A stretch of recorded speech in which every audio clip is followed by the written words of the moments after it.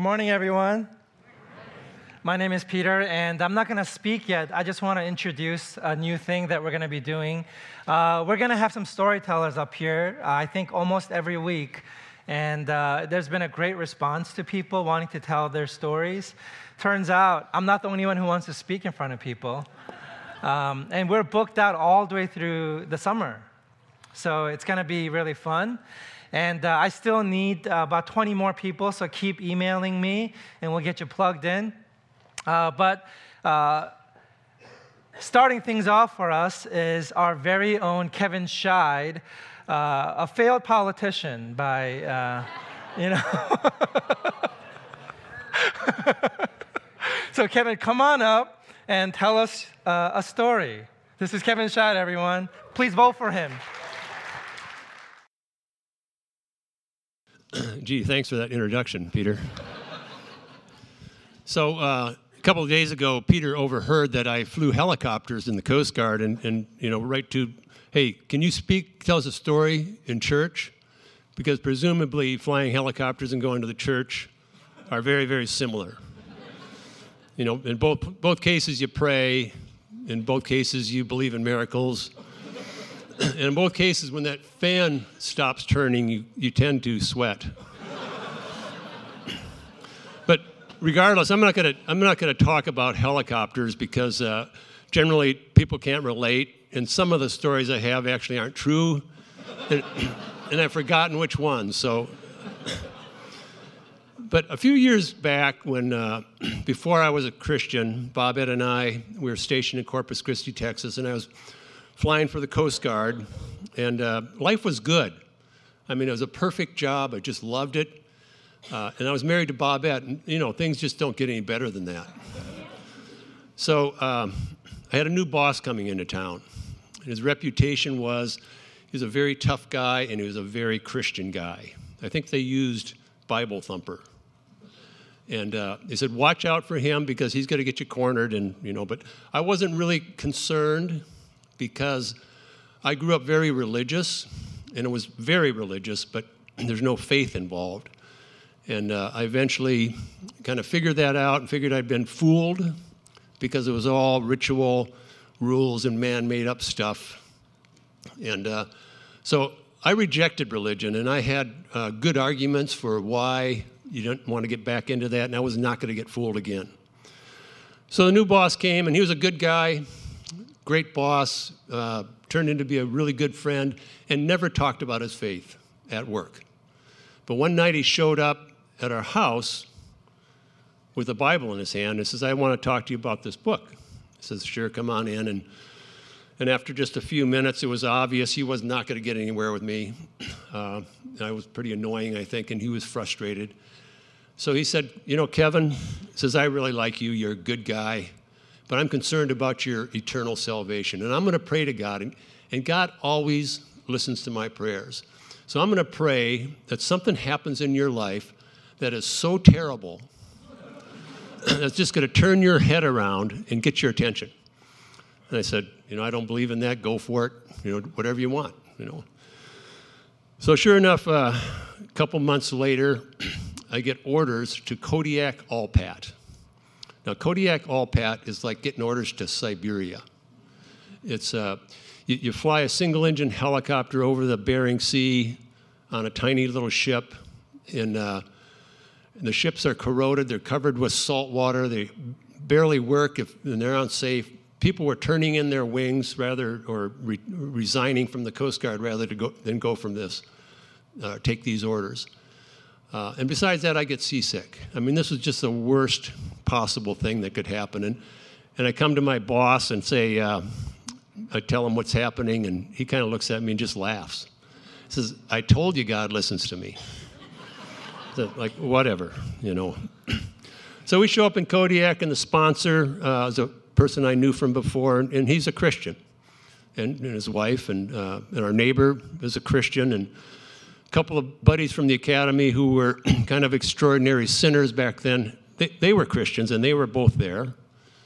And my assistant was a Christian, and a couple of the chiefs, and I was kind of trying to get away from these people. And And so I went out for basketball. You know, I never met a Christian on a basketball team, but sure enough, you know, they're all Christians.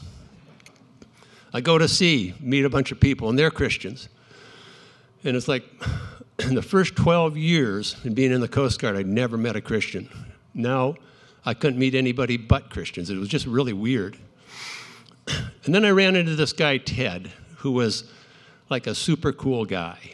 You know, affluent family from Boston, Ivy League kind of guy. Really cool, kind of easygoing. But he wasn't a Christian, which seemed to be kind of cool. And then, but there's something really weird about him, you know. And one day I was talking to him, and I just get this feeling of like a spiritual evil. And it made no sense to me, whatever, because I didn't believe in the spiritual world, and I didn't believe in evil. But there's just no question in my mind what I had just felt.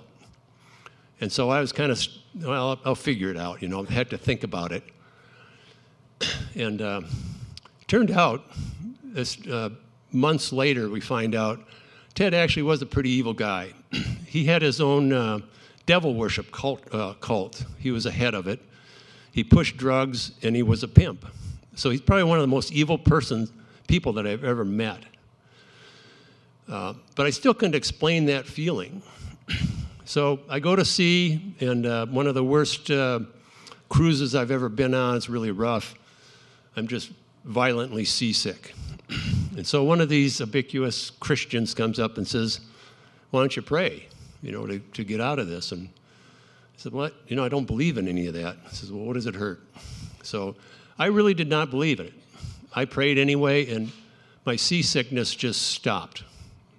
It just ended right there. And at that point, you know, I just gave my life to Christ. So it was undeniable. So let me read the passage today, and then Peter is going to try to take that story and link it with the passage somehow. So this is a reading from the book of Colossians.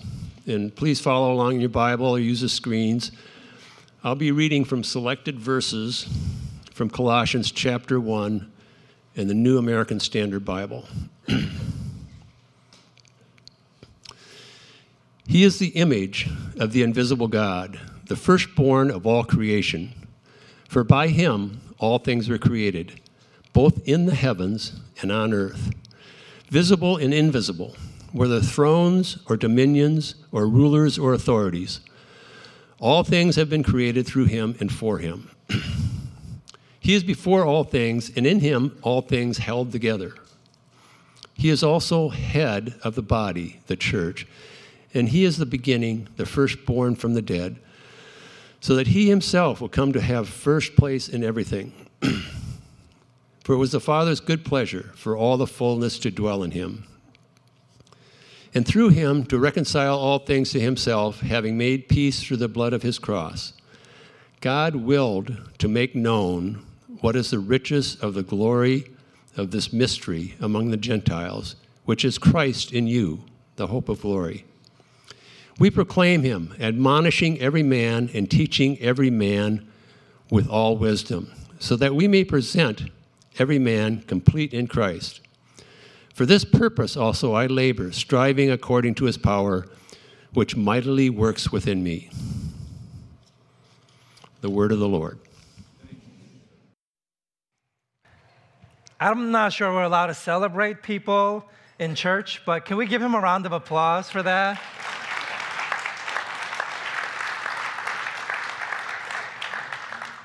It takes some guts to get up here and tell a story, and we really appreciate you doing that, Kevin. We are in the book of Colossians, and the book of Colossians is about the person of Jesus Christ. And it's also the book with what we would say is the highest Christology, meaning that this book of all books in the Bible has the highest view, most lofty view of who Christ was and is. And so it makes it a special book in that way. We have 2 points today, Christ and in Christ. And I want to start from the end here and have us look at verse 27 and 29. Let me read it for us one more time. God willed to make known what is the riches of the glory of this mystery among the Gentiles, which is, and this is the operative phrase I want us to zero in on, Christ in you, the hope of glory. And then verse 29, similarly, Paul says, for this purpose also I labor, striving according to his power, which mightily works where? Within me. And so central to this passage is this idea that it's all about Christ inside of you, inside of me. That all the things that Christ did, all that he is, actually matters nothing to you if he doesn't get inside of you somehow. And so Paul applies that to himself, all this power, right? His power, which mightily works out there. No, as far as Paul's concerned, what's most important for him is that the power is working within him.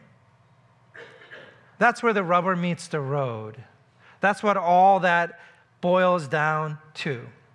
So let me double click on this and share with you what I believe is the Christian worldview. And I am in no way assuming you hold this view, but this, I think, is the view of the Bible. Okay, first of all, the Bible believes that everything is created, that we have a creator. And if there's a creator, we are not our own. You know, somebody else owns us. Somebody else made us for their own purposes. We don't get to sort of just decide why we are created because we didn't do the creating. That's like a book telling the author what to write. That just can't happen. By definition of what an author is, the author is the one who writes the book. The potter is the one who makes the pot. The creator is the one who gets to assign a purpose for the created. And the Bible teaches, related to that God created us as empty vessels, that we are meant to be filled. And apart from the filling, we are empty. We are vacuous. We are deeply in need. And it also teaches that we are going to be filled with one thing or another by the simple virtue of the fact that we are empty vessels by design. And so there's a kind of abhorrence to the vacuous nature that's in us, and everything is trying to fill us in some way, shape, or form. The most extreme version of this is taught by Jesus in Mark chapter 3, for example. He teaches that sometimes people get filled with demons. Again, this is the Christian worldview, that there are such things as spirits, and spirits long to fill. Right? And that's the way God created spirits, to be influencers, to be helpers, to be connected to creatures. And so demons sometimes fill a person. And then Jesus teaches, you can't just cast out the demon and think the person is of sound mind and can go along as normal. No, you have to actually fill that person with some stronger force. Otherwise, that demon who's been cast out, you're going to go out, wander, and then want to fill again, because that's the nature of spirits, to fill. And they're going to go get other demons, and they're going to fill the person, and the person's going to be even in a worse state than before. Because we have to be filled with something. And that's the most extreme example of it. And Jesus says not everything is worthy to do the filling, that some spirits are evil. They take possession, and they seek to enslave the one that they possess. Now, fine, that's the Christian worldview. That's what I actually believe that, and many of you believe that, but some of you don't, and that's great. So let's turn to your worldview, those of you that don't believe that. What's your worldview? I asked myself this question because I wasn't a Christian my whole life. I became a Christian when I was in college. So I thought back to that time, and I realized I always believed in the vacuous nature of the self. That's what drew me to Christianity in the first place. It wasn't that I came to the Christian faith as a filled person. I came there as an empty person. I came there with longings and wants that were unmet. I felt the incomplete nature of myself, and I wanted to be made complete.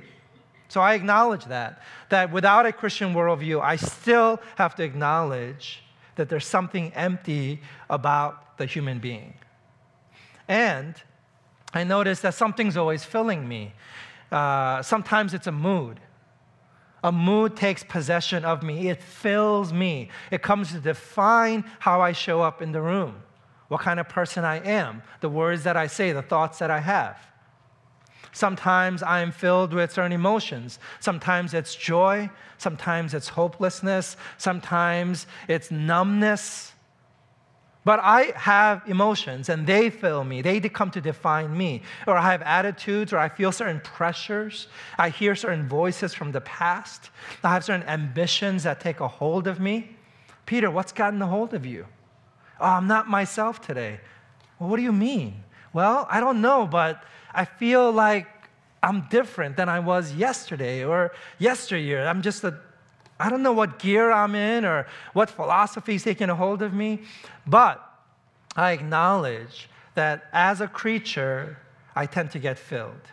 An example of this, I've been running a little bit more than usual lately, and I was on a longer 15-mile run. I started out late because I overestimated how long I was going to take. And then it was a really windy day. It was about 11 miles per hour on my app. I don't know what it actually was, but every time I got to certain parts along the lake, I had to hold my hat down with my hands. And I wanted to give up, and there's been many runs when I've called Susie just out of the blue and said, honey, you got to pick me up. I can't do this anymore. But here's what happened. I had been researching the Pacific Crest Trail. That's a hike that stretches from Mexico to Canada. Right? And it's on my bucket list. And so I've been looking into it. I want to do it. And somehow, as things got harder and it got darker and I started stumbling on roots and, just being challenged in the run, the spirit of the Pacific Crest Trail took over. And I started actually running faster. And I ended the 15-mile run with negative splits. And if you're a runner, that's sort of like the gold standard, right? It means I ran faster every mile of the second half than I did the first half. And so I was really proud of that. And I thought back to what allowed me to do that is the spirit of the Pacific Crest Trail took a hold of me. And then here's another thing I realized. After I did that, I was really proud of myself. Like, there was some serious patting on the back happening. I tried to dial it down a little bit on Facebook, but it probably came through in some sneaky way. Because that's what Facebook is for. Right? What else is it for? And it's the whole identity question. I realize I draw strength from being identified as a runner. And part of what made me push myself is I didn't want to not be a runner. I wanted to be worthy of the label runner. Peter's a runner. No, in fact, Peter's a marathon runner. I like that. And I think we all, even without our Christian worldview, have some desire for an identity. What is identity? What's this search for self that we embark on?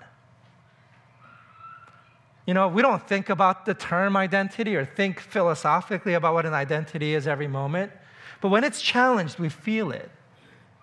When I was threatened with the label, not a runner anymore, I definitely perked up a little. Because that identity means something to me, it gives me something. It fills me with a sense of completion and legitimacy. It comes to define me. And even not as a Christian, I think I have to admit that I long for an identity that's deemed worthy, that's respected, that the world gives credit to. And here's another thing that I have found, that no matter what identity I grasp at, I haven't found anything yet that's worthy of filling me. And I say that because everything eventually breaks down and stops being helpful to me. So for example, in running, one of the hardest things you learn when you're training is you can't overtrain. And so good coaches are really, what they're doing is they're holding their athletes back so that they can really blow it open on race day. But prior to that, you have to be protected from injury. From what? The spirit of being a runner, the identity of being labeled a runner or a successful runner or a winning runner is so strong that it overtakes you. It possesses you and takes you to a place that's not loving to you anymore. It's not serving you well. But is there anything in life that actually is worthy of filling me, taking possession of me? Whatever identity I can grasp at, it fails. It doesn't work. So let's say you draw your identity from work or your success at work. Does it love your soul? Does it care for you? Will it be boundaried for you? Or will it consume you? Will it enslave you? And if you don't keep that ambition in check, you're going to burn out. You're going to fail in life, actually. It's not going to do right by you. And being a dad, that can't be it, because then I'm going to need my kids to succeed, because it's about me. So being a dad can't be it. What about being a good pastor? I'm telling you, you want a pastor who has reluctance about being a pastor, because it keeps them pure, keeps them on their game, and it's not about them, right? So whatever I can think about, whatever I've experienced, none of it has ever been worthy of filling me. None of it understands who I am and how I need to be led through life. It could be a relationship. It could be a job. It could be a hobby. But some external thing that I open myself up to, and then it begins to consume me in a way that's detrimental. Even if you don't believe in spirits or that you're a created being, I think you have to conclude, if you're honest with yourself, that you are vulnerable to influence and powers and forces and energies that are out there. And you have to conclude, I think, that not all forces that influence you are good for you or helpful or loving. They're not worthy of you. And I think if you're really honest with yourself, you have to admit that you are a vacuous being longing to be filled. And there have been darker, quieter moments on a regular basis in your life when you have felt your own sense of emptiness. As the great postmodern book says, the unbearable lightness of being. It is hard to just be. Because we know we're not sufficient. We know we're not legitimate.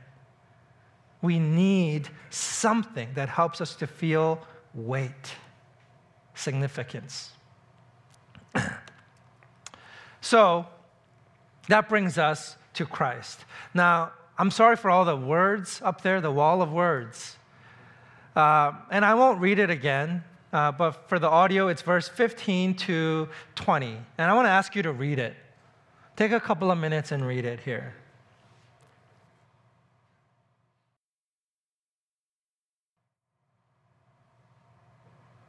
Now, I was a literature major, and I've read lots of descriptors of characters, mythical and real, and I've never, ever come across a description of a being that's loftier than verses 15 to 20. Can you think of someone whose description is superior to this? It's a pretty high standard. That's a good resume. That'll get you some jobs out there. And I think, I think this is actually the best gospel that's in the whole Bible. If I had to pick a few verses to go to planet Mars and start converting Martians, this is what I would take. I don't think there's a better description of the gospel than this. Now, the other thing that Paul is saying in these verses is that there is no one else worthy of filling you than this person, the person that fits this description. That he is the one, that Jesus is the one who created us. And there is no one who knows us better than Christ. And he alone is worthy of taking possession of us. And He alone, and I think this is what Paul is saying, He alone has the ability to give us the value that we long for, the sense of worth, weightiness, and legitimacy. This is what it takes to do that job. If this is the job description of the one who fills us, then you realize nobody else can actually meet these requirements. It has to be Christ. I have been taught for many, many years that my value as a person comes from Christ. And I know that Christ is my identity. And I'm going to admit to you that I haven't really understood this until recently. That when somebody of this supreme value dies for me, then I am valuable to you by virtue of the fact that you value Christ and He died for me. It has nothing to do with me. But this supreme being, His value, His worth and legitimacy is conferred onto me because He died for me. You know, and you realize you live with this reality every day. All the inanimate objects, the things that you have, why are they valuable? Because of the meaning that's been conferred onto them by other more valuable things like people you love or memories or treasured experiences. In fact, we know this psychologically that the owners of objects tend to way overvalue their products, their objects, because of the memories and the feelings that they have. It's not because it's intrinsically valuable at all. And actually, the economists and behavioral economists will tell you it's about 2 times the value. We always think things are worth about twice the value. And they did this test with like mugs. Like people were asked to sell their favorite mugs. And they literally valued it twice what people are willing to pay. And I think that's even being generous. Who's going to pay $10 for your stinking mug with that stain inside? That's just nasty. You couldn't give it to me for free. But yet to you, it's of supreme value. But it's not because of the mug. It's because you value it and you're valuable. And that's what Paul is saying here, is that all that identity you're longing for, all that worth, it's found in the person of Christ. He alone is valuable. You are a created being. The value you're looking for is one that only your Creator can bestow on you by His death for you. And if you are a Christian, one of the key tenets of your faith is you believe that your value and beyond you, human value comes not from you, but from Christ. You value animals and creation as a policy in your life because Christ is creator and He made you steward or manager over creation. That's why Christians should lead in creation care movements, because the very best citizens of earth are citizens of heaven, because earth gets its value from heaven, from above. Now, if you're not a Christian, the question still remains: from where and how do you derive your self's worth and value? How do you know that you have rights? How do you know that you should be treated with dignity, with respect? How do you know that you matter, that you're not just disposable, that people aren't allowed to treat you in certain ways and you should be treated in other ways? How do you know that? Who told you that? And you have to wrestle through that question. If you're a Christian, you believe it's not about you at all, that we have immeasurable worth and value because of our Creator. And we believe furthermore that Christ alone knows us through and through, has all power. He is love. and he has given his life for us. And he alone is worthy of taking possession of us. And that's what Christians mean when they say, Christ is my identity. He is my value. He is my joy. This is what we're saying, that we are vacuous, and when other things fill us, they remind us of the joy. They're reminiscent of the joy that Christ alone can give us, but they're not the source of joy. They're not the ultimate end-all, be-all. So we turn to Christ. That's how that breaks down. That Jesus is our lover, he's our Savior, he's our Redeemer, he's our identity, he is our Lord, and we are his. This is what we believe about the Christ. Now, all that worth nothing to you if he doesn't get in you. So it's Christ in you. He alone is the hope of glory. Now, think about this, the hope of glory. The word glory, as you know, if you've been around here, I talk about that a lot because I love what it means. It means weightiness. The word literally just means to be heavy, right? And we have some contemporary translation of this. We use the word matter. Like, do I matter? Does this matter? And what we mean by that is literal, matter. It has substance to it, right? You can't just see through it. And that's this word. He is our only hope of mattering, of being valuable, of not being unbearably light. He gives us worth and identity. And my admission to you would be that at some point, I came to understand that I, as a person, I don't just need help, that I need saving. You know, I know it's a really oft used and misused word, and I think rightly so. Christians have been accused of using the word saving as a way to abdicate responsibility for our own selves. You know, and I freely admit there's been many times in life when I've wanted Jesus to come back to rescue me from the SATs or something. You know, or I've wanted to be possessed by a demon rather than actually work through my baggage. Because how cool would it be if just like that, in Jesus' name, go out, be cast out, or whatever exorcists say. And then my problems are gone. That'd be amazing.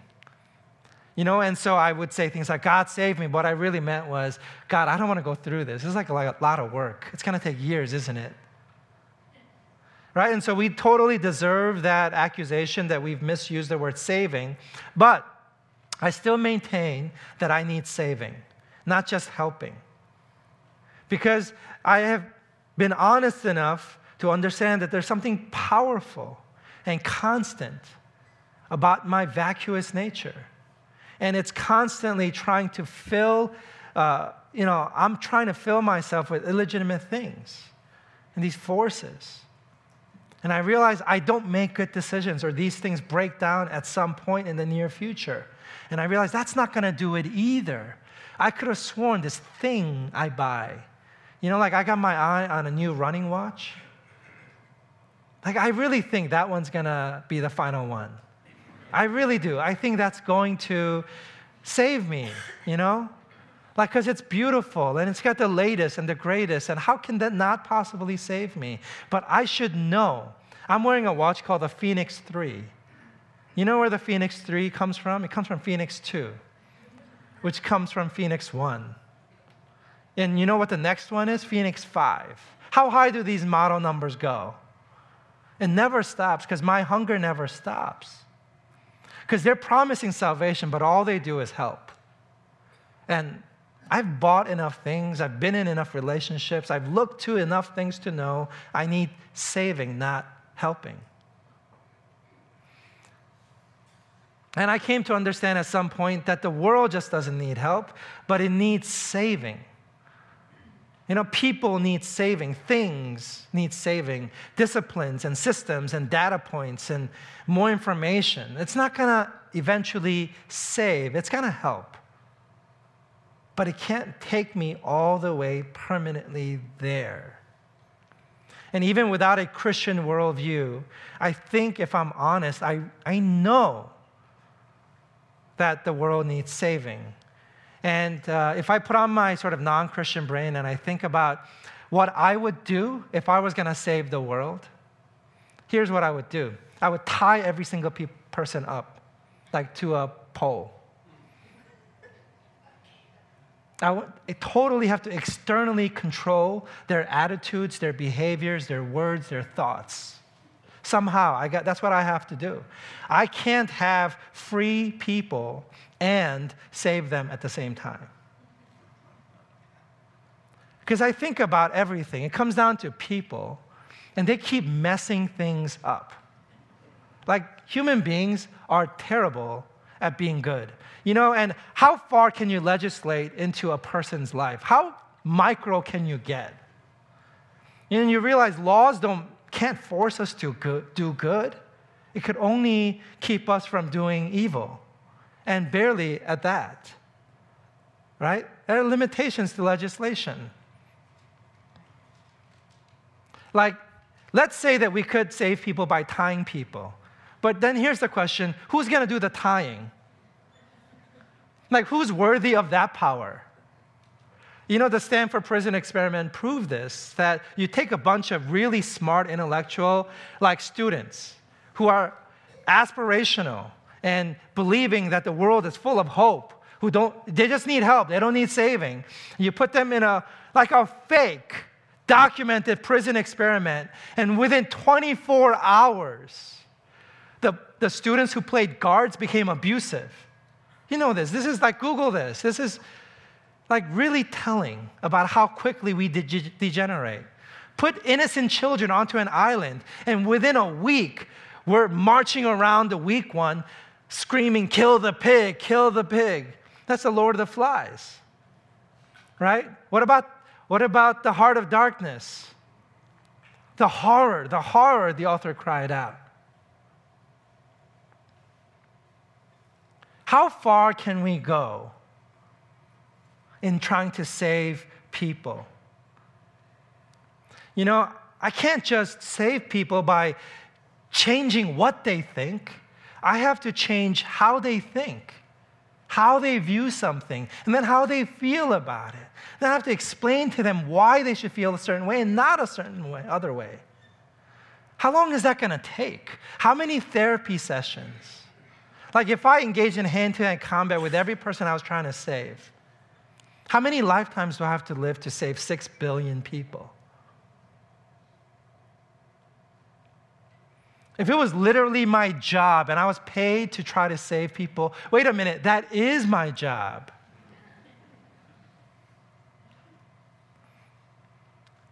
The best pastoral advice I got this week is, don't try to change people. And then I thought, what am I doing it then?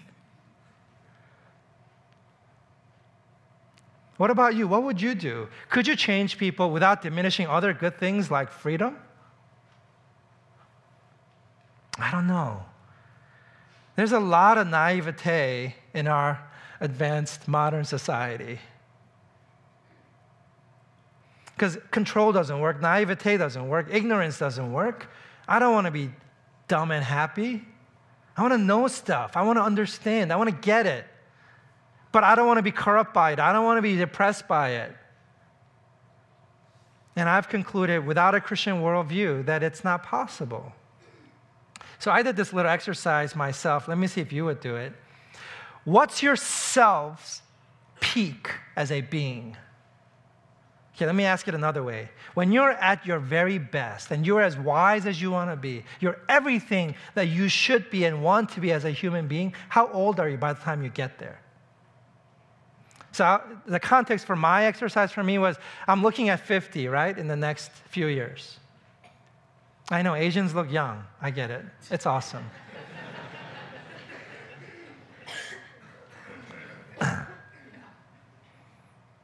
True story, I got carded 2 weeks ago.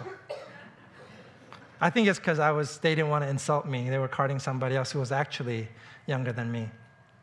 But, okay, so I'm looking at 50, and I'm thinking, when I'm 50, will I have arrived as a human being? Will I be in my final form when I say, God, I'm good. Good. Let's just coast from here on out. Maintenance mode engaged. Like, will that happen? Those of you who are 50 years or older, does that happen at age 50? Okay, those of you that are 60, does that happen at 60? No. Okay, 70, my final offer, does that happen at 70? No. Okay, 80, does that happen at 80? Okay, let me push it further.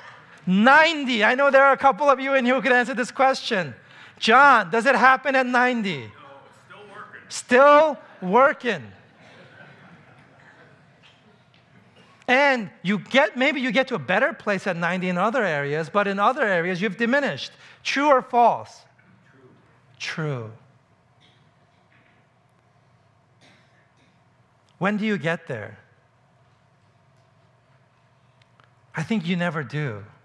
I think you never do until Christ is in you. Because He, according to the author Paul, is our only hope of glory. It's Christ in you, hope of glory. The vessel is not the point. The vessel contains the thing that's valuable, and the vessel derives its value from what is within. And I don't know what I would think if I was a non-Christian in this room today, but I would have some wrestling to do. Can I be valuable? Can I achieve glory state without the person of Christ in me? Is it possible to be beautiful enough, to be wise enough, to be deep enough, to be true enough, to be loving enough without Christ? Can I, me, as a vessel, achieve such a state? And I really think the answer is no. For me. What is it for you? Can you do it? All the work, all that Christ is, means nothing to you until He gets inside of you. You can be a Christian. You can say you're a Christian, but if He's not in you, you are not being saved. Because salvation happens from within. We know this just by looking at the world. It can't be contained. It has to be transformed from within. Somehow, the Word of God has to be planted in you, and then it has to grow inside of you. And then it has to somehow start bearing fruit and expanding. It has to take possession of you. You have to become a new creation in Christ. You have to be born again. This isn't religious speak. This is me just being practical. I don't know if I always know what that means, like Christ in me, but I do know that I need something else to grow inside of me and fill me and take over. I know that. I know that. And if the Christian worldview fits, it's because it addresses that which I know, that which is confirmed in nature and in life. Christ in you, hope of glory. We proclaim Him, Paul says in 28-29, admonishing every man and teaching every man with all wisdom, so that we may present every man complete in Christ. In Christ, in Christ, complete in Christ. There is no completion outside of Christ. It's in Christ and Christ in you. For this purpose also I labor. That's what all the laboring is about. The labor of life is about Christ in us, striving according to His power, which mightily works where? Within me. This is the good news, that you can't earn Christ in you. You're just a vessel. Somebody else has to do the filling. Somebody else has to open you up and give to you the thing that you have been longing for your whole life. All the labor of God and man, it's really us striving for Christ or Christ-likeness or a Christ in you, because Christ the actual Christ, is our only hope of glory. I don't know if you believe that yet, but I've come to believe that. And even if I am not living in that, I know that's what I'm aiming for.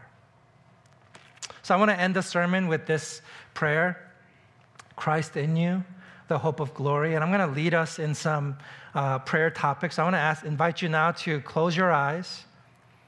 I want to ask you to bow your heads. And I have a list of 7 prayers that I like to pray.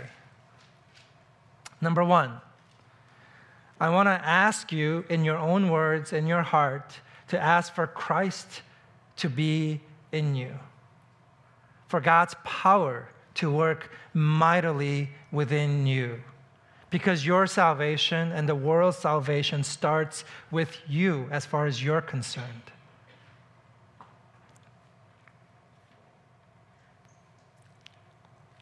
Think about all the forces that take possession of you throughout the day. And recognize that none of those things are worthy. All of them fall short of the glory of God. Second prayer, I want to invite you to pray for Christ to be in the world.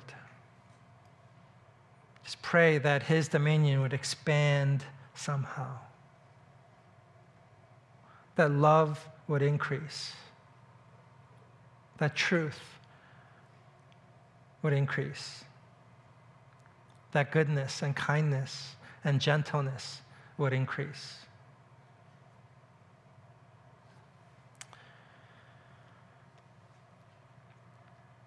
Third, I want to invite you to pray for our government, because that's what the Bible teaches, that we have to pray. We're commanded to pray for our government. And I want to get specific here. I know some of you voted for Trump, and you voted for him with your own agendas. I want to invite you to release those agendas and say, God, use President Trump for your agendas. I want you to pray that. Release your agendas. Some of you didn't vote for Trump, and you're disappointed. I want you to let that go.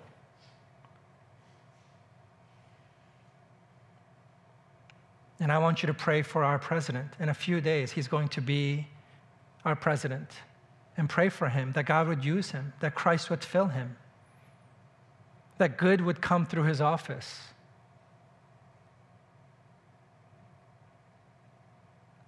Pray that he would be anointed, that God would use this system called government to bless people, to help people, to reveal some facet of God's love to them through the policies, through laws, through how the system is executing justice. Pray for that.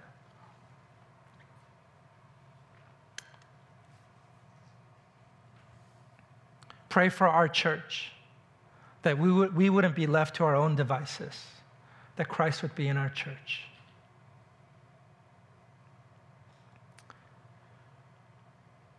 Pray for our families, your loved ones, your mom, your dad, your children, your grandchildren, your spouse.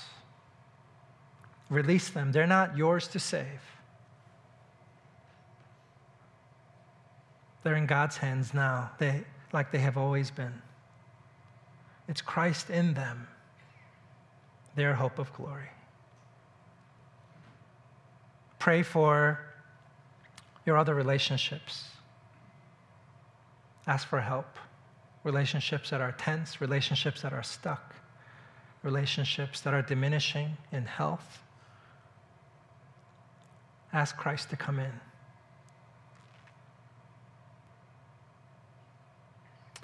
Our final prayer is the prayer for Christ to be lifted up.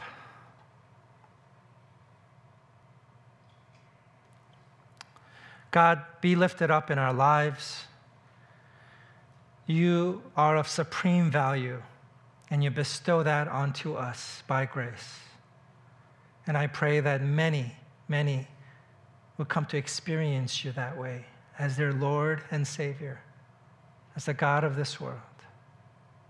We lift you up in our hearts and in our lives as we ask you in Jesus' name, amen.